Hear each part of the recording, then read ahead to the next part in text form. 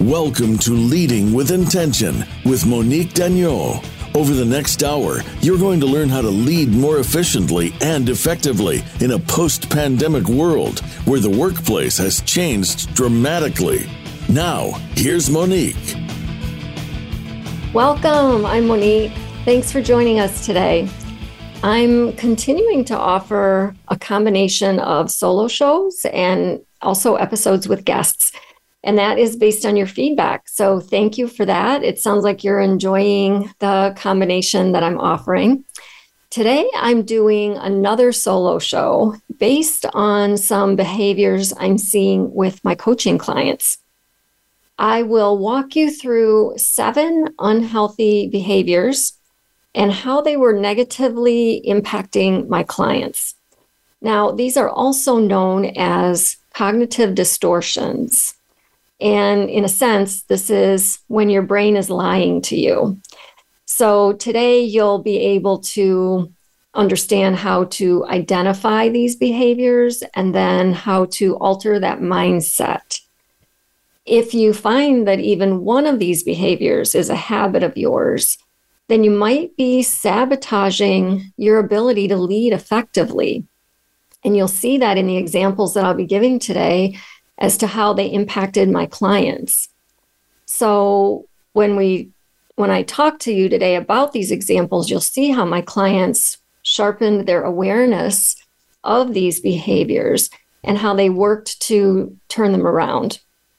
Now, the information I'm giving out today, you'll be able to download from my website in the show notes. So you'll have access to all the 7 behaviors I'm going through, as well as some tips on how to shift your behavior if any one of these resonates with you. And you can do that at my website at mdconsultingglobal.com, and then click on the radio page, go to this episode, and you'll see the downloadable PDF document.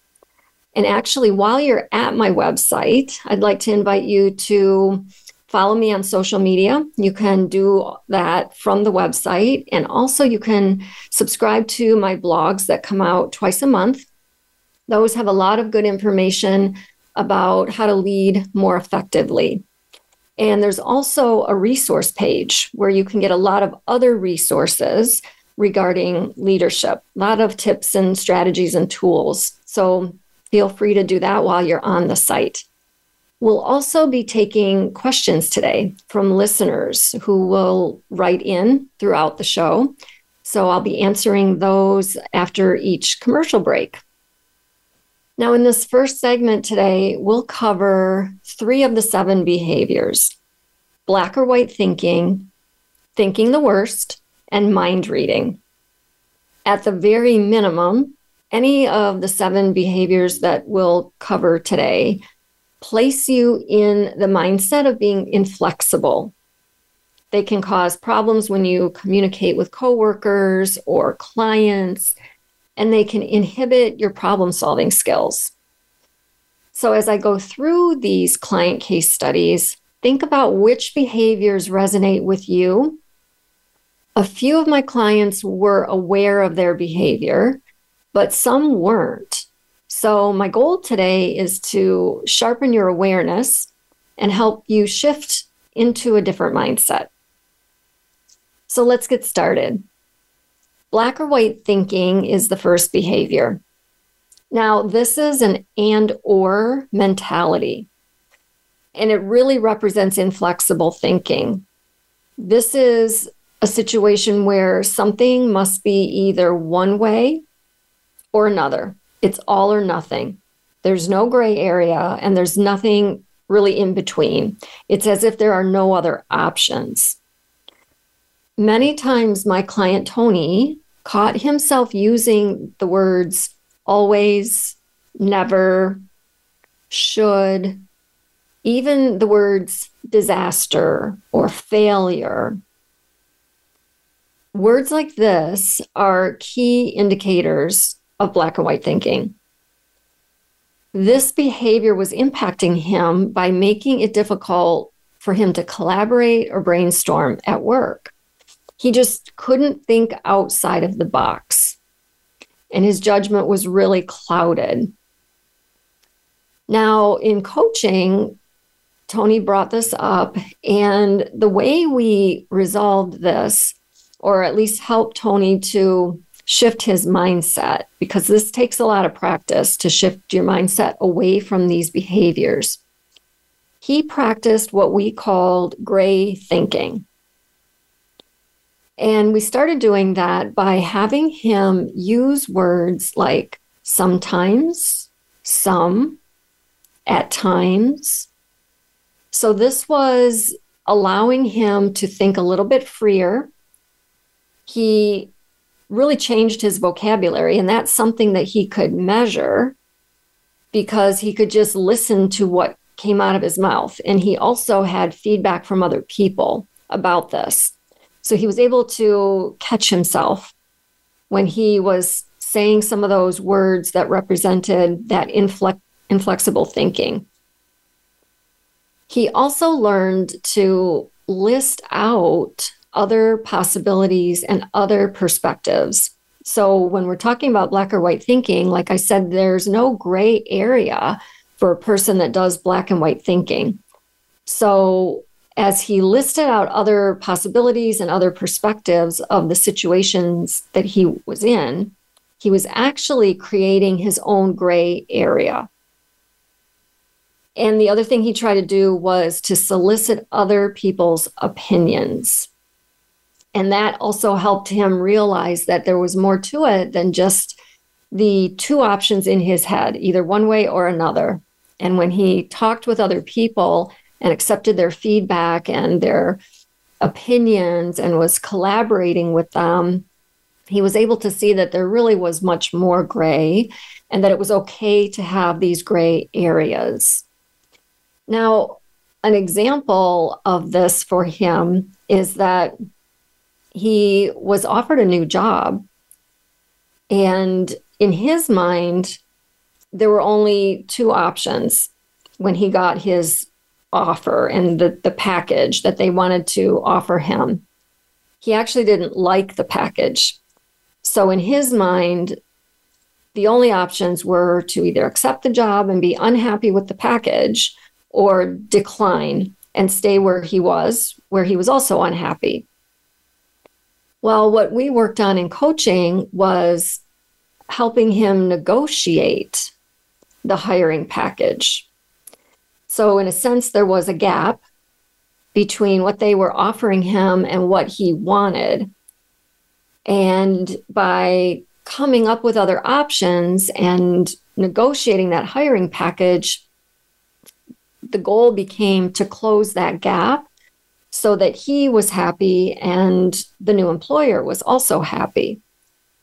So that was great practice for him in a very real example of something that was impacting his life and his job, was getting him to see that negotiating or collaborating or brainstorming, by doing those things, you are creating your own gray area, and that it's possible that within that gray area, it could be a win-win situation. So that is how Tony and I work together in coaching on his black or white thinking mentality. And again, this took a lot of practice, and he had to continue to practice, because when you are in this mindset, it does take time to catch yourself and shift to other types of wording. Now, the second behavior that I want to go through today is thinking the worst. Now, this is catastrophizing. This is telling the worst case scenario story in your head. And many of us do this. We automatically jump to the worst possible thing that can happen, and then we continue to build on it. So we're telling stories in our head. Now, this behavior showed up for my client, John, whenever there was a big change happening at work. He was actually given this feedback. He was given the feedback that he was being negative. So this is something that he didn't even realize he was doing. And maybe some of you can relate to this, where you don't really see the way that you're acting outwardly, but others do. And they maybe even give you that feedback, but then you don't know what to do with it. You don't know how to shift your mindset. So that's what was happening in this case with John. He was given this feedback that he was being negative. And as we unpacked it a little bit in coaching, he realized that this was happening because he was really intolerant of uncertainty. And he was in an environment at work where there was constant change. So there was always uncertainty. And he liked things to be very stable, very consistent. He liked to have all the information that he needed. He liked to plan for things in the workplace, plan schedules, and plan what he was going to do with his team. So to be in an environment where there's a lot of uncertainty really caused anxiety for him. He wanted to be in control of the environment. Now, many of you maybe can relate to this. Right now, there's a lot of change happening in organizations, and there are a lot of people feeling uncertain and anxious. So what this was doing for John is that every time a change occurred, he would get anxious and think the worst.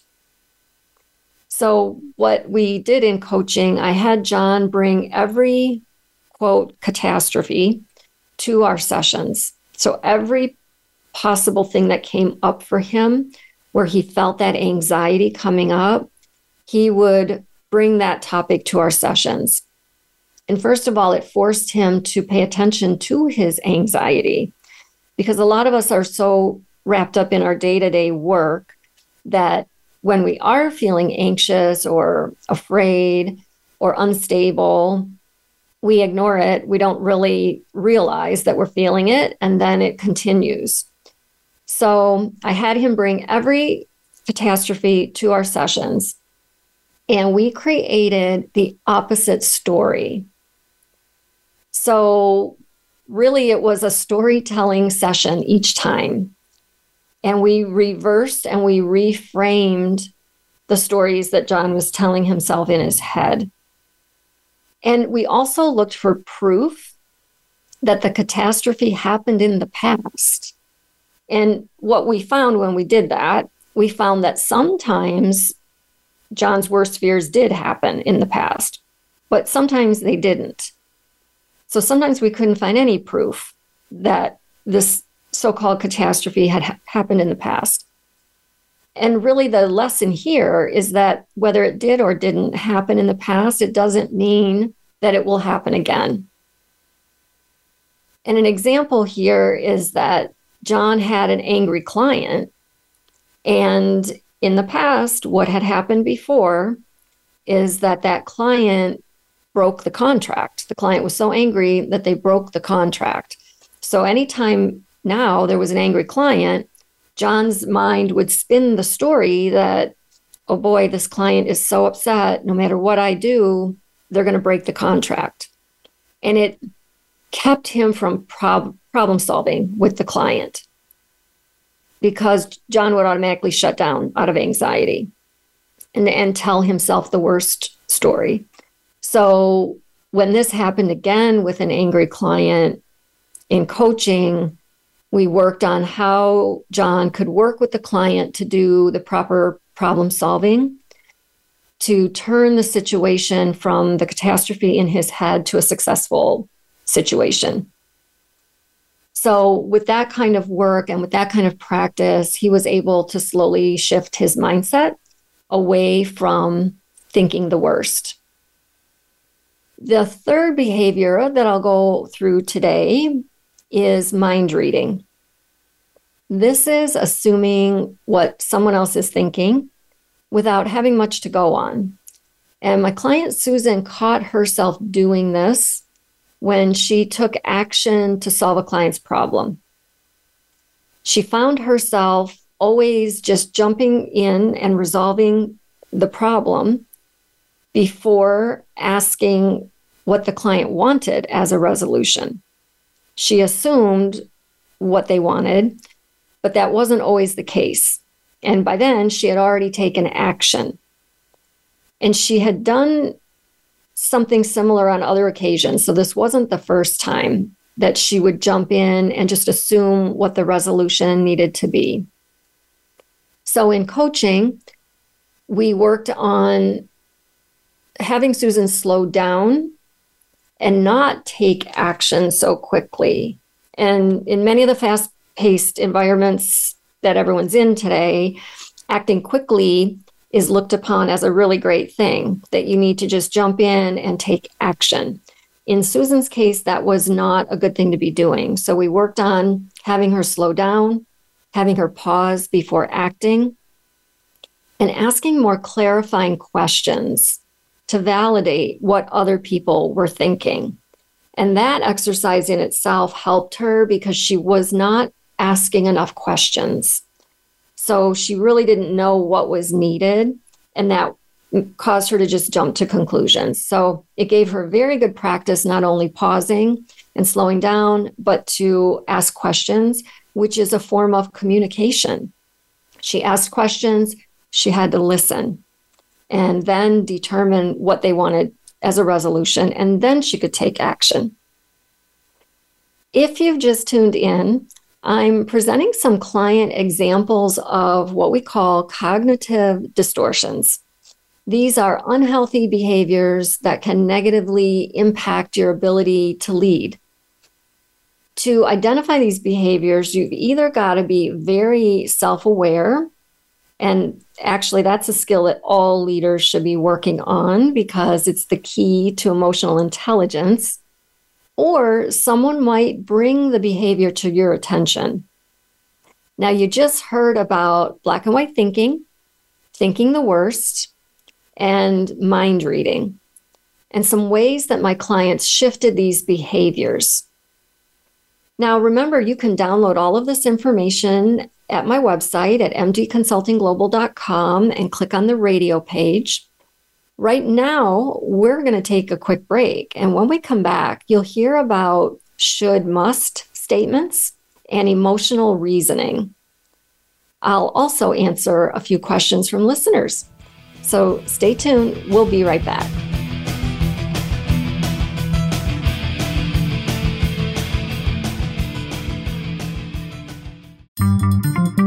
Voice America is on LinkedIn. Connect with us today.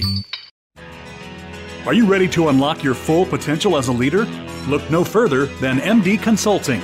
Monique Dagneau, executive coach, best-selling author, and captivating public speaker, is here to guide you towards transformational success. With a global reach, Monique empowers executive leaders and HR professionals through engaging presentations at conferences, team-building activities, and industry gatherings. Monique's mission is clear: to revolutionize workplace behavior.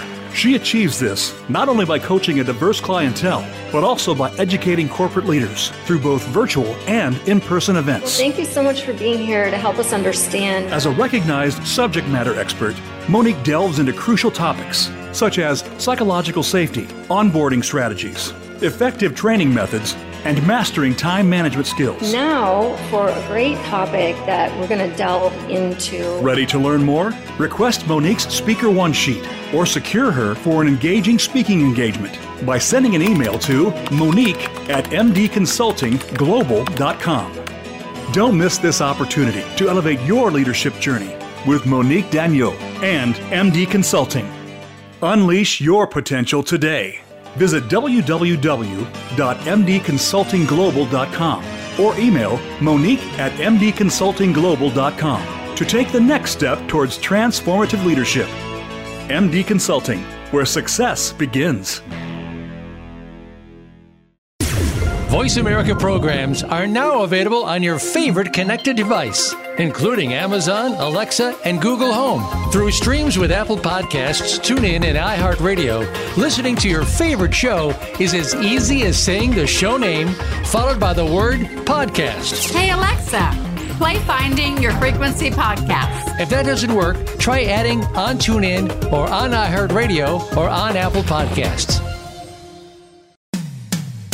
When it comes to business, you'll find the experts here. Voice America Business Network.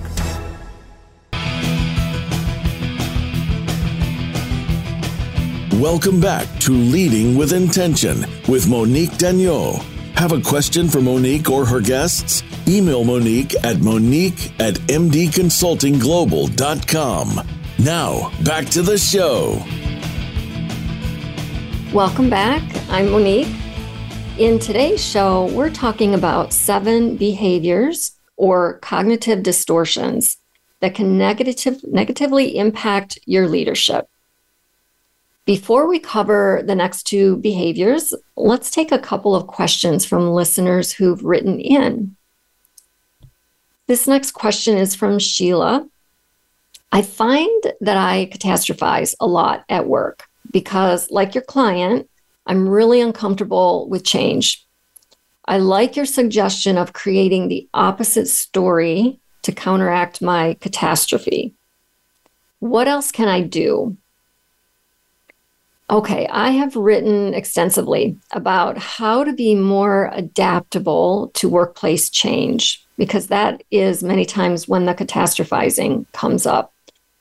And as Sheila has mentioned, she's also uncomfortable with change. So what I'm going to do after this show, I'll add some of those resources into the notes for this show. So those will be posted so that you can download those. And again, you can download those at mdconsultingglobal.com and then going to the radio page. But here's a summary of the steps that I take my clients through when they're dealing with change. So first of all, you need to understand the cycle of change so that you can identify your emotions during change. And in the resources, you will see the various cycle of change that I'm talking about. But you need to familiarize yourself with that so that you know which stage you're at when you're going through any kind of change. And that will help you to stay more grounded during change. 2, you need to stay proactively abreast of best practices in your industry regarding change management. That way you can prepare yourself as best as possible in a proactive way. Usually people who have a lot of anxiety with change, they need to be prepared. It's because they can't prepare. That's what's causing the anxiety. So if you're staying abreast on what's happening in your industry and in your company, you'll be able to prepare yourself a little bit better. The 3rd step is that you need to always be analyzing the big picture and get out of the weeds. The more you're in the day-to-day weeds of what's happening at work, the less you will be aware when change actually hits, and you'll be blindsided. And 4, you need to gather as much information as possible about the impending change. Information will reduce your anxiety. That's what's causing you to catastrophize. The 5th step is to offer to assist with change so that you're right in the middle of it. Don't run from it. Don't be afraid of it. Put yourself right in the middle of it and ask what you can do. Assist senior leaders, assist your team, assist other teams. Ask your boss what you can do to help. That will put you in the thick of things. You'll be right there with other people who are going through it, and you'll also be privy to information about the change. So all these steps are outlined in the notes for the show, but I hope this helps. And again, you can download all of this for more details on it. We've got one more question from James. I've been told that I'm a very inflexible thinker. I'm an engineer and have a hard time opening my mind and looking at all possibilities. In meetings, I find myself jumping in and shooting down others' ideas, thinking they just won't work. In these meetings, I don't have time to make a list of other possibilities like you did with your client, Tony. What can I do right in the moment instead of shutting others down? Well, thank you for this question, James. I love that you brought this up. In your case, you need to listen before talking. That is really the only way you're going to see those other possibilities.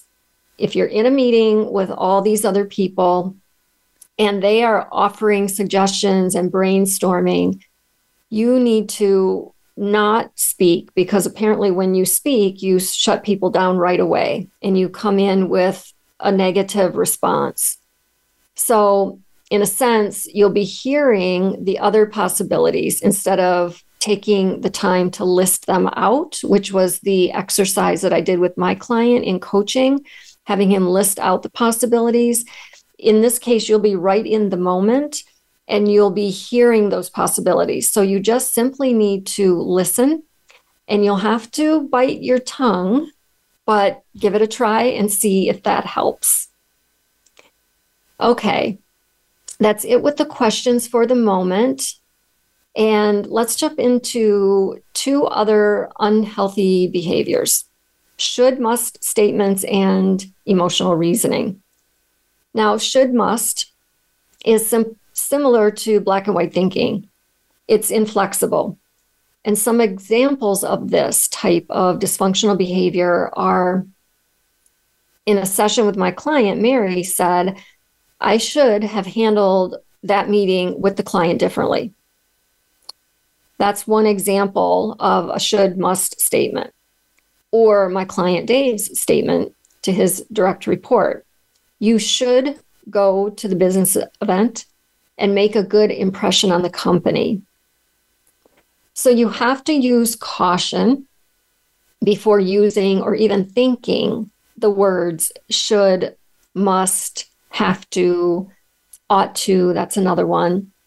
These statements imply a sense of obligation, and they set really high standards, which is a lot of pressure that you're putting on yourself, or a lot of pressure that you're putting on other people. Now, there are self-directed statements, which is what Mary said to her about herself. I should have handled that meeting with the client differently. So those are self-directed, and those types of statements can cause a lot of shame and guilt on the person. And in this case, that was Mary's situation. And then there's other directed statements, which was Dave's statement to his direct report: you should go to the business event and make a good impression on the company. So those other directed statements can cause resentment in a couple ways. Dave's direct report could have resented him for saying that. And Dave could have resented his direct report if he didn't go to the event. So it's very important that you catch yourself when you're making these statements. So in coaching, here's what I used for both of these clients, Mary and Dave. I used what we call ICE, and it's an acronym. It stands for identify the thought, call it by name, and explore reframing the statement. ICE, I-C-E. Now, here's how it turned out with Mary, with the statement that she made to herself. And again, she said, I should have handled that meeting with the client differently. We used ICE and we reframed it so that Mary said, next time, here's what I'll do differently with the client. So you see, there's a difference, and it really comes down to the wording. Instead of saying, I should have handled it differently, next time, here's what I'll do differently. It takes a lot of pressure off of the person, doesn't put so much pressure and really cause guilt and a sense of obligation. Now with Dave, he's the one that made the other directed statement. And what we decided to reframe that as would be, if you go to the event, what are some ways you can impact the company in a positive way? So if you go to the event, what are some ways you can positively impact the company? It's a huge difference rather than his statement, you should go and make a good impression. So again, it takes pressure off of both parties, and it creates a lack of obligation. And it's really important that you use ICE to identify the thought, call it by name, and then try to reframe the statement. So that is should or must statements. Next, we're going to talk about emotional reasoning. And emotional reasoning is basing decisions or actions on emotions rather than data.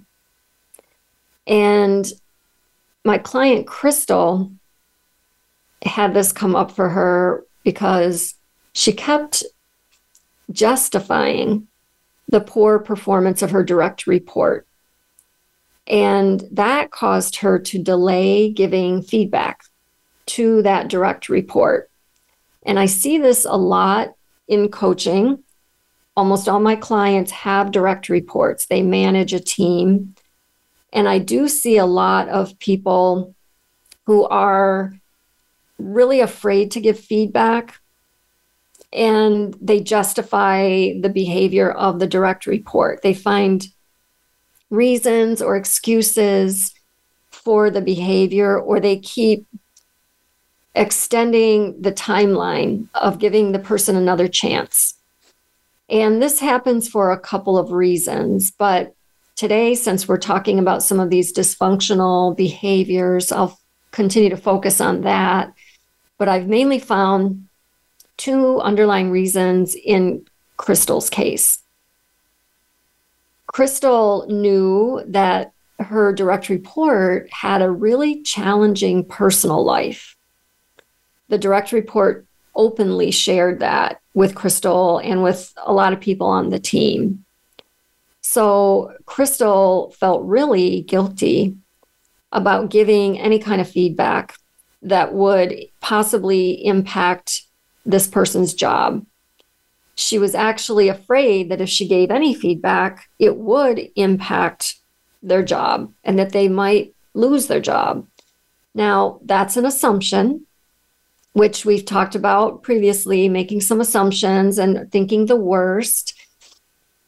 And so her guilt kept her from being objective. And that's a big piece of emotional reasoning, is that you're not objective. You're letting your emotions, in this case, her guilt, keep any kind of objectivity out of it. The other reason that she was having a hard time with this is that she did not like having difficult conversations. She hated conflict. And I see this a lot, where my clients don't like conflict. They also have guilt. They feel bad about contributing to someone's possible job situation or making their personal situation worse. So they justify their behavior. And that is really a huge disservice. If you're a manager out there and you have a team, you're doing them a disservice if you're not giving them the proper feedback, if you're letting your emotions get in the way. And I've spoken about this before. I've written blogs on this, and I've done some YouTube videos on how you can effectively give feedback and not damage the person's motivation. So I will also put some of those videos, the links, into the show notes to help you with that. But in coaching, we looked at the objective data. So what were the facts surrounding this person's poor performance? And in this case, this person was missing deadlines. They were not contacting clients when they should have been. There were a lot of facts that were very objective, a lot of data that Crystal was overlooking because of her guilt and because of her emotional reasoning and trying to justify things. So she pulled that data and saw it in black and white. Next, we worked on crafting a feedback conversation. So there were two parts to this: finding the data, and then her realizing that definitely there was a problem with performance and she needed to say something. And then we crafted the conversation. So in her case, she was able to effectively give feedback to the direct report, back it up with the data that she pulled. And we really had to work hard in coaching to manage her emotions because she was afraid that during the feedback conversation, her emotions would get in the way and that she wouldn't be able to deliver a powerful, assertive message, which is something else I see a lot, that even when someone does give feedback, even when it's a well-crafted feedback conversation, they kind of fold under the pressure of their own emotions. So we worked really hard to keep her grounded during the conversation, and it went very well. The person did not lose their job. And actually, they were very grateful that they had the opportunity to improve. So that's what you'll probably find if you are someone who does emotional reasoning. You've got to realize that you're not being objective by doing that. Okay, we've just covered 2 more dysfunctional behaviors, the should, must statements, and emotional reasoning. And as we go through these, I continue to encourage you to see if you recognize any of them, if these are behaviors or habits that you have. You've been listening to Leading with Intention on the Voice America Business Channel. Today's episode is about dysfunctional behaviors and how they impacted some of my clients at work and some tips to shift that behavior. So far, we've covered 5 of the 7 cognitive distortions that can put your leadership at risk. Remember to download all of this information in the show notes section at mdconsultingglobal.com. Click on the radio page. And while you're there, please sign up for my blogs and follow me on social media and check out the other resource page with a lot of other general leadership topics and resources. When we come back from a quick break, we'll cover a few more questions and the last 2 behaviors, filtering and jumping to conclusions. Stay tuned. We'll be right back.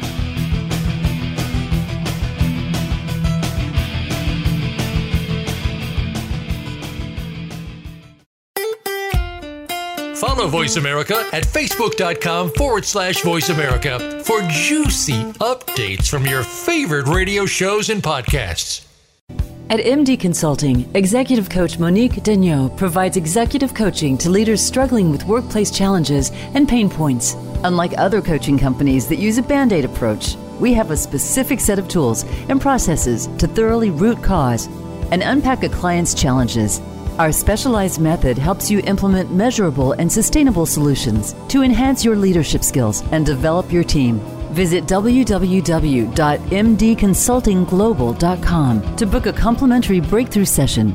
Have you become a member yet? Sign up now to become a member of Voice America. It's always free and easy. Plus, you get to take advantage of some great member benefits. Get unlimited access to millions of hours of on-demand content across all of our channels. Keep track of your favorite episodes, shows, and hosts in your own customizable library. Find out what shows you might be interested in based on your favorites. Plus, you get insider access with our newsletter. Membership gives you more. Sign up at voiceamerica.com and click Register at the top right. When it comes to business, you'll find the experts here. Voice America Business Network.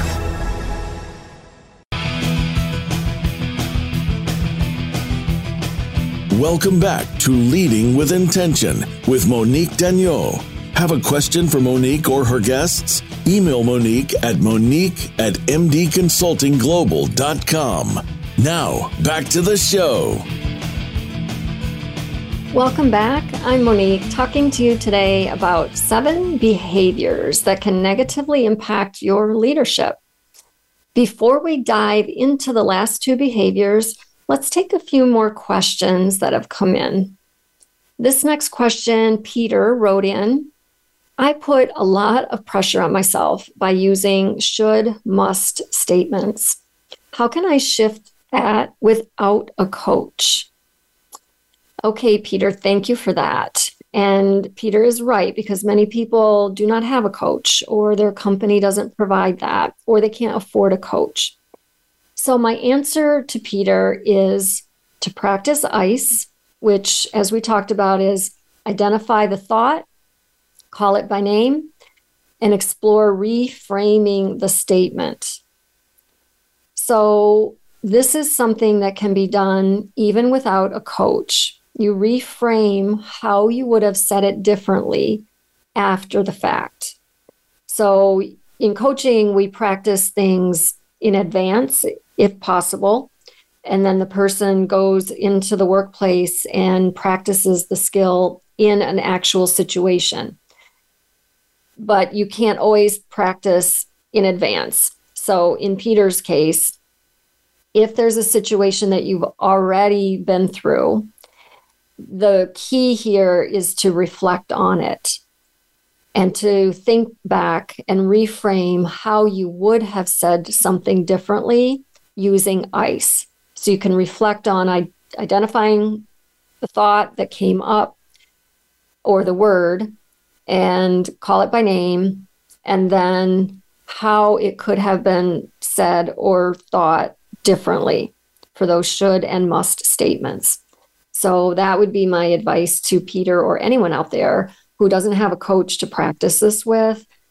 Reframe it after it has happened, and pretty soon you'll have enough practice and you'll be able to catch yourself proactively before something happens. The next question is from Sarah. I'm always fearful and anxious that I'll lose my job. Sometimes my anxiety causes me to make mistakes at work. How can I combat that? So my answer to Sarah is that you have to be careful of creating a self-fulfilling prophecy, which is exactly what's happening if you have anxiety about something, and in Sarah's case, her job, then it can cause mistakes. The anxiety itself causes mistakes, which becomes a self-fulfilling prophecy because then you can lose your job. So in this case, Sarah, look for proof that your job is on the line, because many of us will know if we have poor performance. We either just can tell that we're not really engaged, or we've been told, we've been given feedback. And also the current layoffs that people are going through can cause a lot of anxiety, and layoffs usually have nothing to do with performance. So that does cause a lot of anxiety, and it's something that you can't always control. So what I tell my current clients who have anxiety about job loss, if it's due to your performance, work with your manager and try to improve. If you're anxious because you're seeing everyone around you getting laid off, there are some very practical things you can do to calm your anxiety. And that would be preparation. I have my clients prepare their resumes in advance. I have them prepare their LinkedIn profile and clean it up. And I have them practice networking. These are really practical things that can help you control your anxiety. It won't help you control whether or not you're getting laid off, but it'll control the anxiety that goes along with that. And that way you can hopefully continue good performance without being so fearful and anxious. So that's the advice I would give to Sarah. Again, if the performance isn't up to par, work with your manager to get it that way. If your performance is where it needs to be and you're still anxious about job loss, work with someone to get your branding documents, resume, LinkedIn, all of that up to date, and start networking so that if it does happen to you, you're more prepared. Okay, let's cover the last two dysfunctional thinking patterns, filtering and jumping to conclusions. Filtering is sifting through all the information and focusing only on the negative. Now, there may be plenty of positive information or feedback, but if you're in the habit of landing on the negative, then you're filtering. My client Julie did this each time she received a performance evaluation. She took it always out of context. She magnified it. She focused only on the negative, and there was plenty of positive in there. And I'm wondering how many of all of you out there do this same thing when you get feedback, especially when it's written in an actual formal performance evaluation. Well, in her case, it just spun in her head. She focused on the negative. She took it out of context. She magnified it, and she made it huge in her head. So she experienced a lot of anxiety and self-doubt after a performance evaluation. So in coaching, we worked on focusing and discussing the positives in her review. Now that helped put kind of a reframing on the situation. And I helped her to see where she could point out all the positives in her performance. Plus, we worked on something called accomplishment statements. And I work with people a lot on these. I've also did some videos, I've created some videos and written some blogs on accomplishment statements. These are value statements. We use them in resumes. We use them on LinkedIn. I use them to help people overcome imposter syndrome. And these are statements that start with a really powerful verb, like accomplished, created, executed, developed, trained, mentored, designed. And then they have some kind of a metric, a value metric within that statement. How many people, how much money, how much time, what percentage of efficiency. And we worked on these together in our sessions so that she could really understand the value that she was bringing to an organization. And once we did this, her anxiety relaxed a bit, her self-doubt relaxed, and she knew that she was a value to the organization. So those are some things that could be worked on. If you are one of those people that have a lot of anxiety and you do filtering, you pull out only the negative, we can reverse that for you and help you to understand the positives and help you to work on accomplishment statements so that you are validating your value to the company. The final dysfunctional behavior is jumping to conclusions. Now, this is similar to mind reading, and it's about thinking that you know the future outcome of something. When you are mind reading, you're focused on someone else and what they might say or do next. So it's very easy to jump to conclusions when you're just trying to predict the outcome of a situation. And that's what we want to try to reverse here.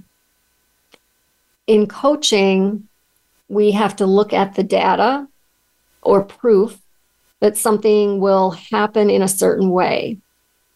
And this is where we go back to trying to find the data. If you're jumping to conclusions and you look for data, and then if there is no data to prove your conclusion, then you need to withhold your assumption.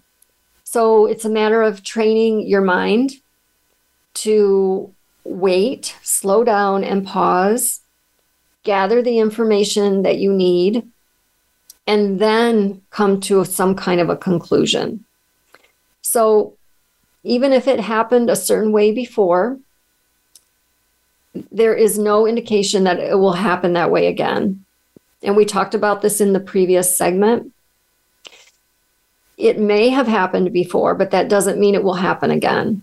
So you always have to treat every situation as a fresh situation and not that it's automatically going to happen the same way it did before.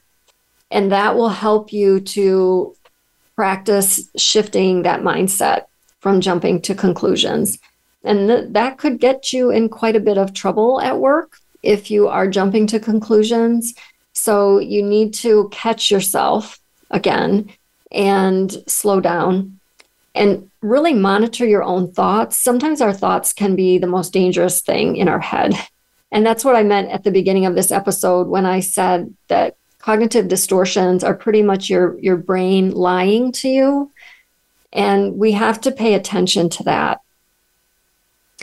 So we have just gone over 2 of the 7 dysfunctional behaviors. We've covered 7 altogether today in this complete episode. And I'm wondering which ones you can relate to. I would be really interested to know, and I encourage you to email me at monique@mdconsultingglobal.com and let me know which ones. There may be one, there may be several that you can relate to. And sometimes within one situation, you might find yourself dealing with more than one of these cognitive distortions. And if they aren't addressed, your leadership is at risk, and so is your career trajectory. These are the kinds of things that senior leaders look at in people, these kinds of behaviors. So remember, your behavior is modeled in front of your team, and the team inadvertently picks up your subtle cues and starts modeling the same behavior throughout the rest of the organization. So a strong leader sets a really good example, which means as a leader, you need to monitor your thoughts, monitor your emotions, and make sure that you are grounded when it comes to these kinds of behaviors. So I would encourage you after this episode to check out the radio show page on my website, again at mdconsultingglobal.com, and then click on the radio page where you can download the notes from this show and really start to pay attention to your emotions and your thoughts. And I'd also encourage you while you're there to sign up for my blog that comes out twice a month, follow me on social media, and check out all of the other resources that are on the resource page. You've been listening to Leading with Intention on the Voice America Business Channel. It has been great talking to you today. We'll talk again next week. And until then, don't forget to lead with intention. Thanks for tuning in to this week's episode of Leading with Intention. Our intention is that you walk away from this show today with new tools, techniques, and insights that help you lead more effectively and have greater impact within your company. Until we talk again, have a great week.